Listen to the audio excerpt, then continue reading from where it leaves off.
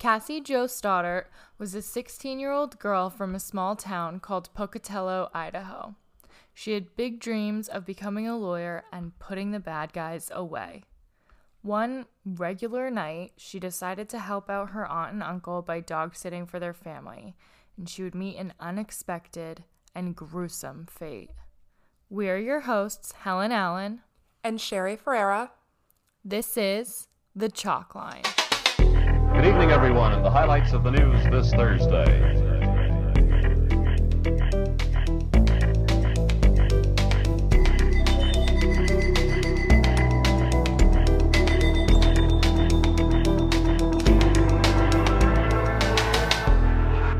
Cassie Stoddart was born on December 21st, 1989. She was 16 at the time. Some of her interests include drawing and music. Her boyfriend's name was Matt Beckham. They were the same age, went to the same school, and she often hung around with some of his friends. Yeah, and so her plans for this specific weekend in question is that she was going to house sit for her uncle and aunt. They were going out of town, and they had 3 cats and 2 dogs. Like a zoo. Literally, my mom's house. Yeah. She was gonna go over with her boyfriend Matt, and they had actually mentioned it to 2 friends earlier in the week. I guess that they were saying maybe that they would have people over, but they weren't sure. So once they get there that night, they invite these 2 guy friends of Matt's, Brian Draper and Tori Adamczyk. Brian Draper spent most of his childhood growing up in Utah, and then he moved to Pocatello, Idaho, and that's when he met Tori, and they kind of just became these 2 friends. They were both students at Pocatello High School, and they were both interested in films and started actually recording their own. They were not necessarily Cassie's friends, but Cassie hung out with them because they were friends with her boyfriend Matt, and you just know how it goes. You hang out with your boyfriend's friends, your boyfriend hangs out with your friends. Yeah. It's just the way it is. You all got together. But so, yeah, they were all the same age. They were all 16 years old. Yeah. So the night is September 22nd, 2006, and Matt arrives around 6 p.m. Brian and Tori get there around 6:37-ish, and they're just hanging out. Cassie gives them a tour of the house, and they all settle down to watch Kill Bill Volume 2. Which is a great night, in my boyfriend's opinion. Oh my God, yeah. The first thing he said, great volume, great volume. Yeah, any Tarantino movie he loves. So anyway, they picked out that movie, and then the 4 of them all sat down to watch it together. And about halfway through the movie, the boys, Brian and Tori, actually decide to leave. And they're like, yeah, we just want to go see a movie at the movie theater instead, which is a little weird. Finish the movie you're watching? Yeah. You're going to just go pay for another movie? Okay. Weird.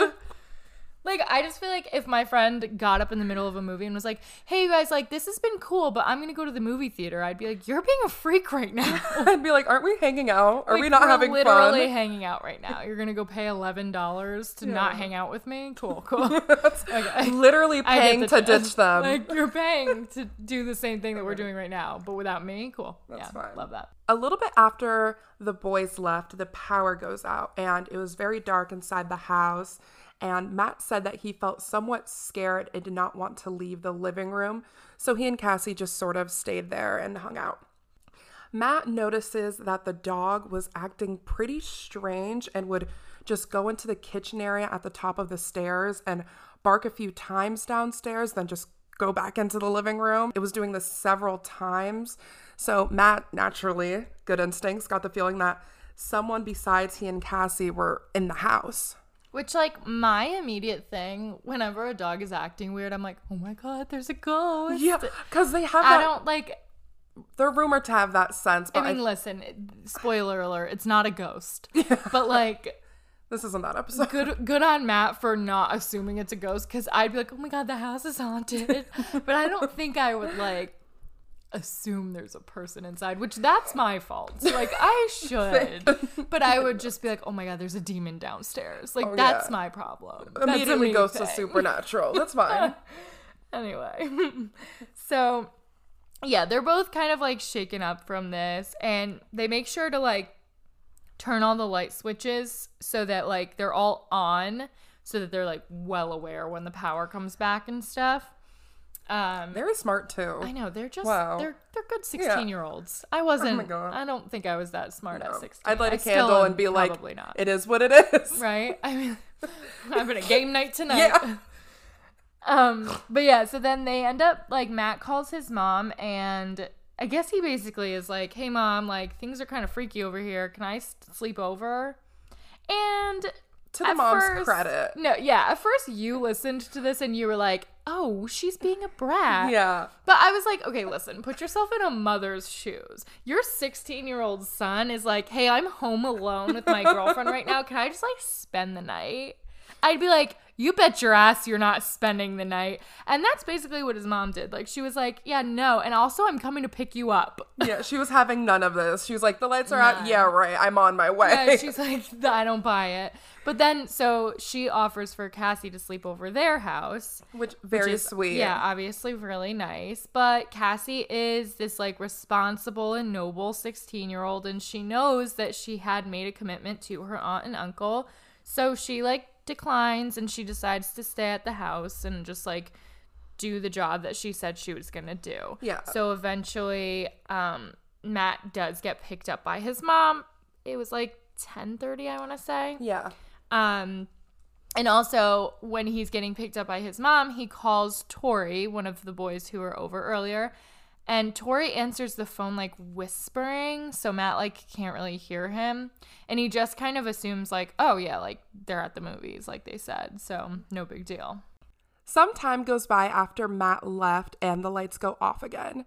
Cassie is naturally scared and she decides to stay put and not investigate. She would be found 2 days later on the living room floor by her 13-year-old cousin.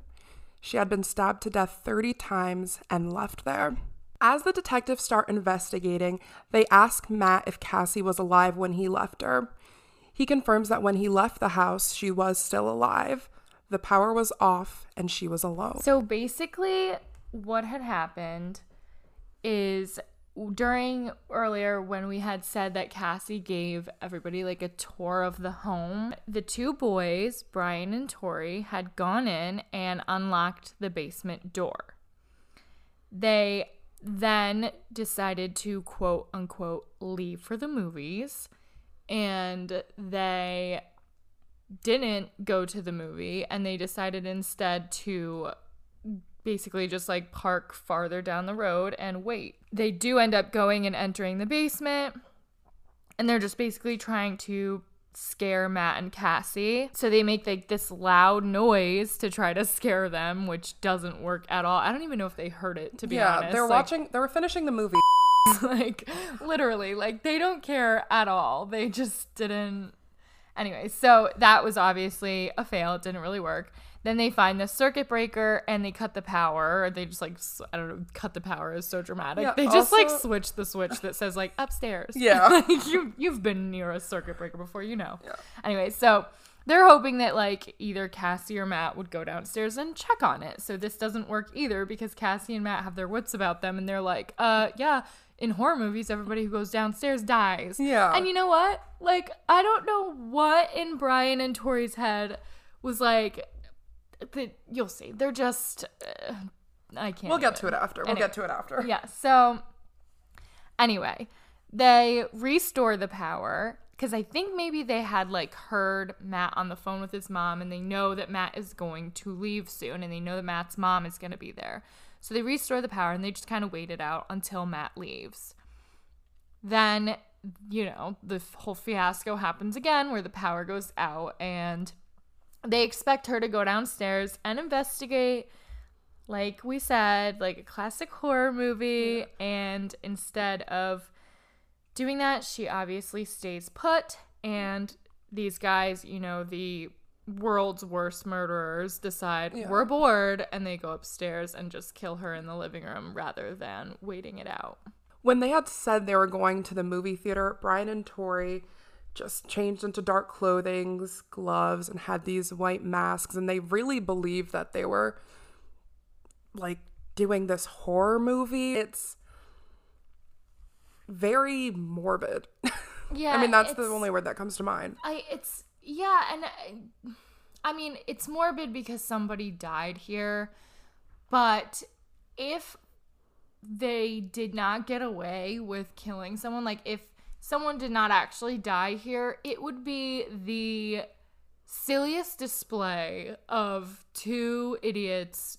Like, it's almost like the most sad part about this is that Cassie, who is this like respectable, amazing girl, had to be killed at the hands of these bozos. Like, they are literally two scum of the earth, obviously, but they're just so dumb. And I know I say this a lot because I think all of the killers that we cover on this podcast are dumb. Well, because they got caught and also just like, you know, Freaks. how it goes. But, and also I think every person who decides to murder other people is a freak. But like at the end of the day, these guys, I can't wait to get into it. They are so at their core dumb. There is no other way to put it. There is no sugarcoating it.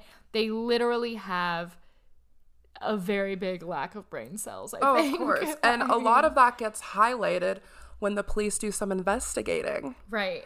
And the police will uncover some very interesting videotapes because Brian and Tori decided to make this their own horror movie.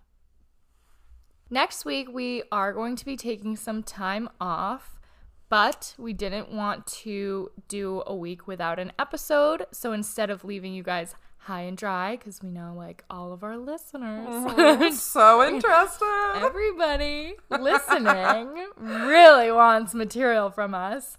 So just instead of leaving you guys with no episode, we decided to cut this one in half and make it a two-parter. The second half is very exciting. It goes into all of the videos that these guys made and the police investigation and just everything that ensues from that. So stay tuned and you will get part 2 next week. Thanks for listening. You can follow us on Instagram at The Chalkline Pod, Twitter at The Chalkline Pod, and be sure to check out our website. The link is in our Instagram bio. Tune in next Thursday for another story.